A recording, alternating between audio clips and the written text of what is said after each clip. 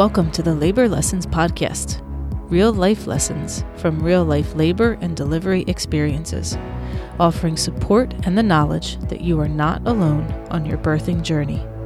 The purpose of this podcast is to educate based on others' past experiences. It is not intended as medical advice.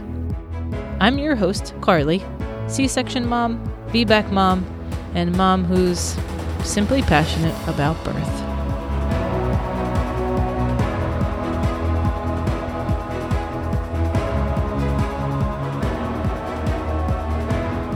Welcome back to this episode of Labor Lessons. Before I get started with today's episode, I just want to share 2 new reviews on the website. The first one comes from CA and is titled Guest. She says, I was a guest on this podcast and I had a wonderful experience. Carly is attentive and has thought-provoking questions for her guests. Labor Lessons is a useful tool for parents, new or old, by providing an in-depth look into the delivery room from many different perspectives. Thanks, CA. It was great having you as a guest on the show.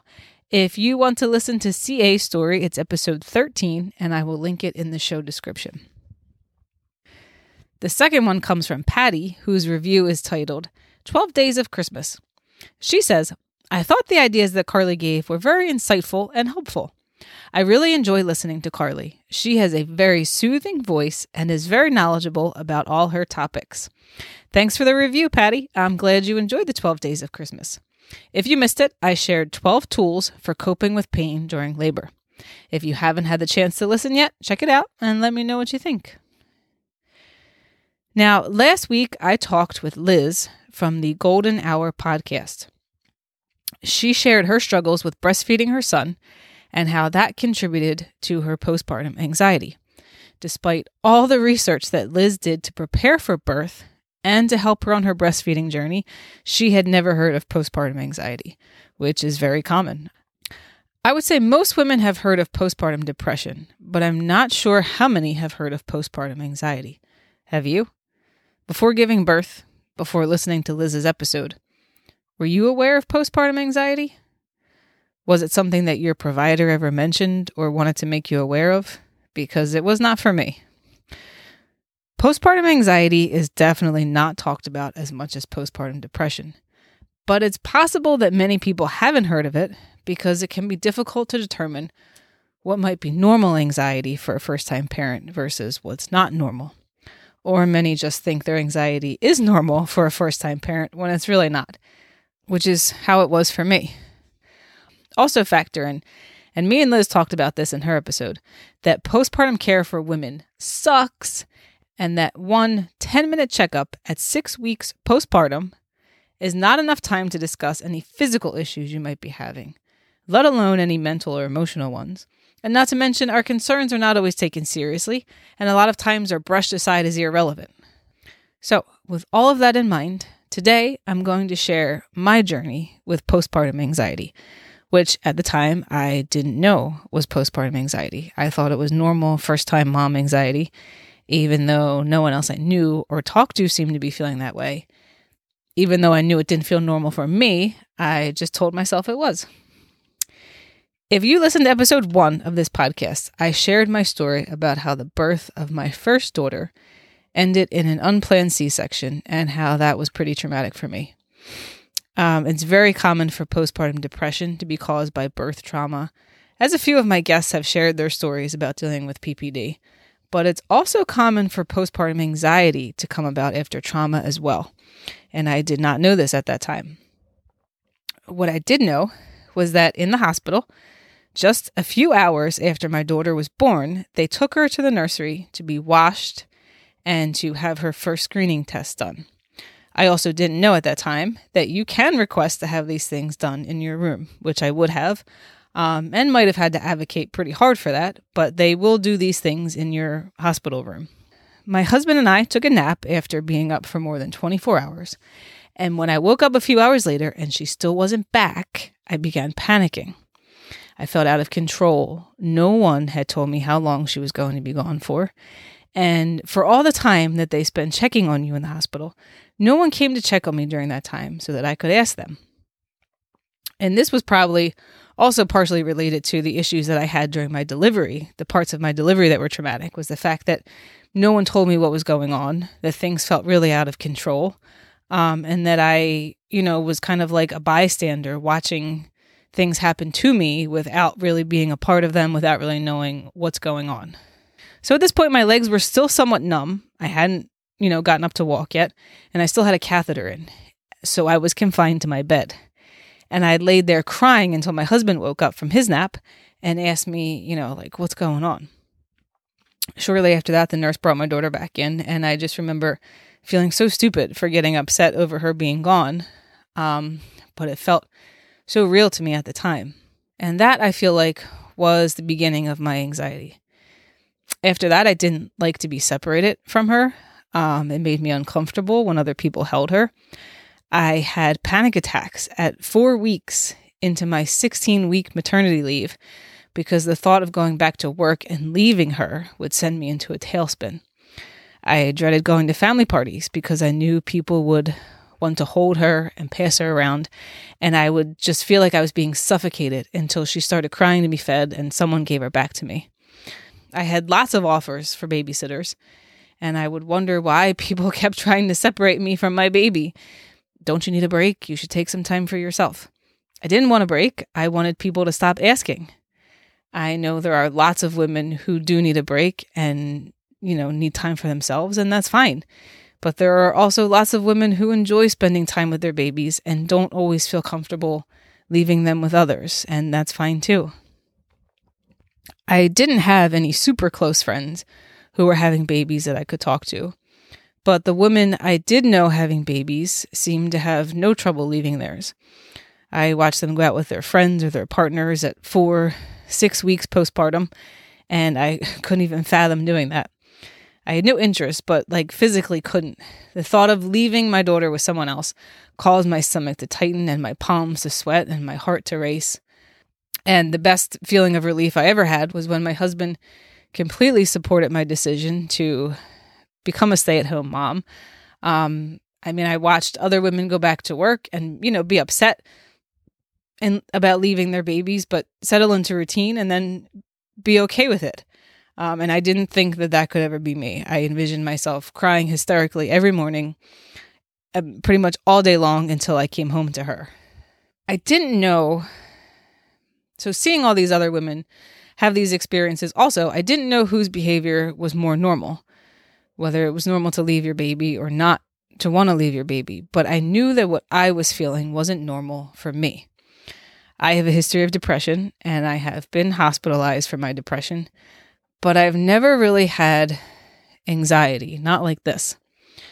I didn't know if it was normal, first-time mom nerves, and other moms just didn't have this problem, or if it really was abnormal. So I would go on forums and chats with other moms from all over and ask if anyone else felt the same. Did anyone else feel the same as I do? And I would get responses like, well, if you're not ready to leave your baby, that's totally normal. Don't let anyone force you. If you need a break, take a break. If not, don't worry about it. It's completely normal for moms to not want to be separated from their babies. We're designed that way. But I still didn't really hear any responses from anyone who felt the same way that I did. I would take my daughter to her checkups at the doctor, and I was required to fill out a postpartum depression screening form. So I think it's the first year of your child's life. You do this every time you take them. You should be doing this every time you take them to the pediatrician's office. So it was, I think, at my daughter's 6-month checkup, I flagged high for anxiety. And the pediatrician recommended that I see a therapist.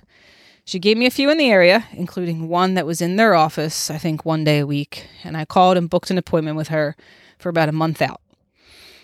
Now, I'm no stranger to seeing a therapist, as I mentioned. I have, had my fair share of mental health issues.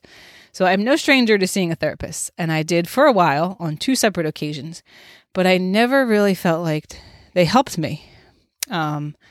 I also didn't really feel like they always really listened. I would talk to people who would rave about how great their therapist was and how much they got out of their sessions, and it never felt that way for me, and eventually I stopped going. So I was a little skeptical about seeing a new therapist, but I knew that I probably should talk to someone, so I went. I saw her for about 3 sessions, and it cost me a good amount of money each time to go because my insurance didn't cover much, and I didn't really find it worth it. I talked to her about my anxiety and how I was feeling, and she gave me one breathing exercise to try. And every time it was the same breathing exercise, which I did and I practiced, and I didn't feel like was working for me. I felt like I needed more tools to help me cope, and I just wasn't getting them from her, and it wasn't worth the money that I was spending to see her. So I stopped going. What I really found helpful for me were some tools I came across when I was pregnant with my second daughter, tools that I used to help me have a natural birth. So multiple breathing exercises, visualization exercises, practicing being present and aware of my senses, and using those senses to keep me present. So for example, naming 5 things that I could see at that moment, 5 things that I could hear, 5 things I could feel, maybe 1 or 2 things that I could smell. So I started to gather these tools to help prepare for natural birth. But along the way, I found a lot of these tools helped with my anxiety. And Liz, in her episode, talks about doing CBT, cognitive behavioral therapy, and how that helped her, which is always worth looking into. At this point in my journey, I don't feel like it's a battle that's been won. I still don't like to be separated from my daughters, but I do spend time away from them. And I kind of chalk that up to how I am as a mother. I'm a very involved parent. I enjoy doing things and spending time with my kids. I do occasionally need some time to recharge, and I've gotten better about taking that time for myself. But looking back, I wish that I'd had other women who were experiencing the same thing for me to talk to. It's kind of hard to tell what's normal and what's not normal when you're postpartum for the first time in a physical sense, and definitely in a mental and emotional sense. Your body's just been through a whirlwind. Your hormones are all over the place. You're not sleeping. You're not eating. You're preoccupied with taking care of a brand new baby than yourself. And sure, your physical, mental, and emotional health will all be different than what you're used to. But who's to say what's abnormal and what's a problem? One of the big things that women say after having a baby that can signal a postpartum mental health issue is that they just don't feel like themselves, which is normal for a certain amount of time to not feel like yourself. But when it goes on for long periods of time, this can signal a problem. It's difficult, but important to reach out to someone if you feel like this. And I remember trying to convey how I was feeling to my husband, and he wasn't really understanding. He's someone who used to have really bad anxiety, so he didn't really understand that it wasn't normal for me, that it was something new, something that, didn't feel right for me. And I should have tried harder. I should have pushed to see a different therapist, to find a group of women who were going through the same thing. But at the time, I didn't really know what I was going through. I didn't know what it was. I couldn't give it a name. Having done this podcast and gotten to know other women through it, I've realized that postpartum mood disorders are a lot more common than we realize, that there are more women who deal with them than I would have thought. It's not obvious just by looking at them, and a lot of women aren't comfortable talking about their issues. We're afraid it makes us look like bad moms, like we can't handle motherhood. But in reality, that's not true. I'm still in the process of finding my tribe, but I have more women now than I did after my first was born. And it's helpful to talk to them about things that are going on. And I found once you open up to others, they are more willing to open up to you as well. And you've probably got more in common than you think. If you're interested in listening to some stories from other women who have shared about having postpartum mood disorders, I will link these in the episode description. But Liz, episode 22, and Christy, episode 16, both shared their stories with postpartum anxiety. Amanda, episode 10, and Betsy, episode 9, shared their struggles with postpartum depression. And Alyssa, in episode 18, talks about having severe PTSD after the birth of her son and what healing was like for her. And if you know anyone who would benefit from this episode or any others mentioned, please pass them along to them. Thank you for listening.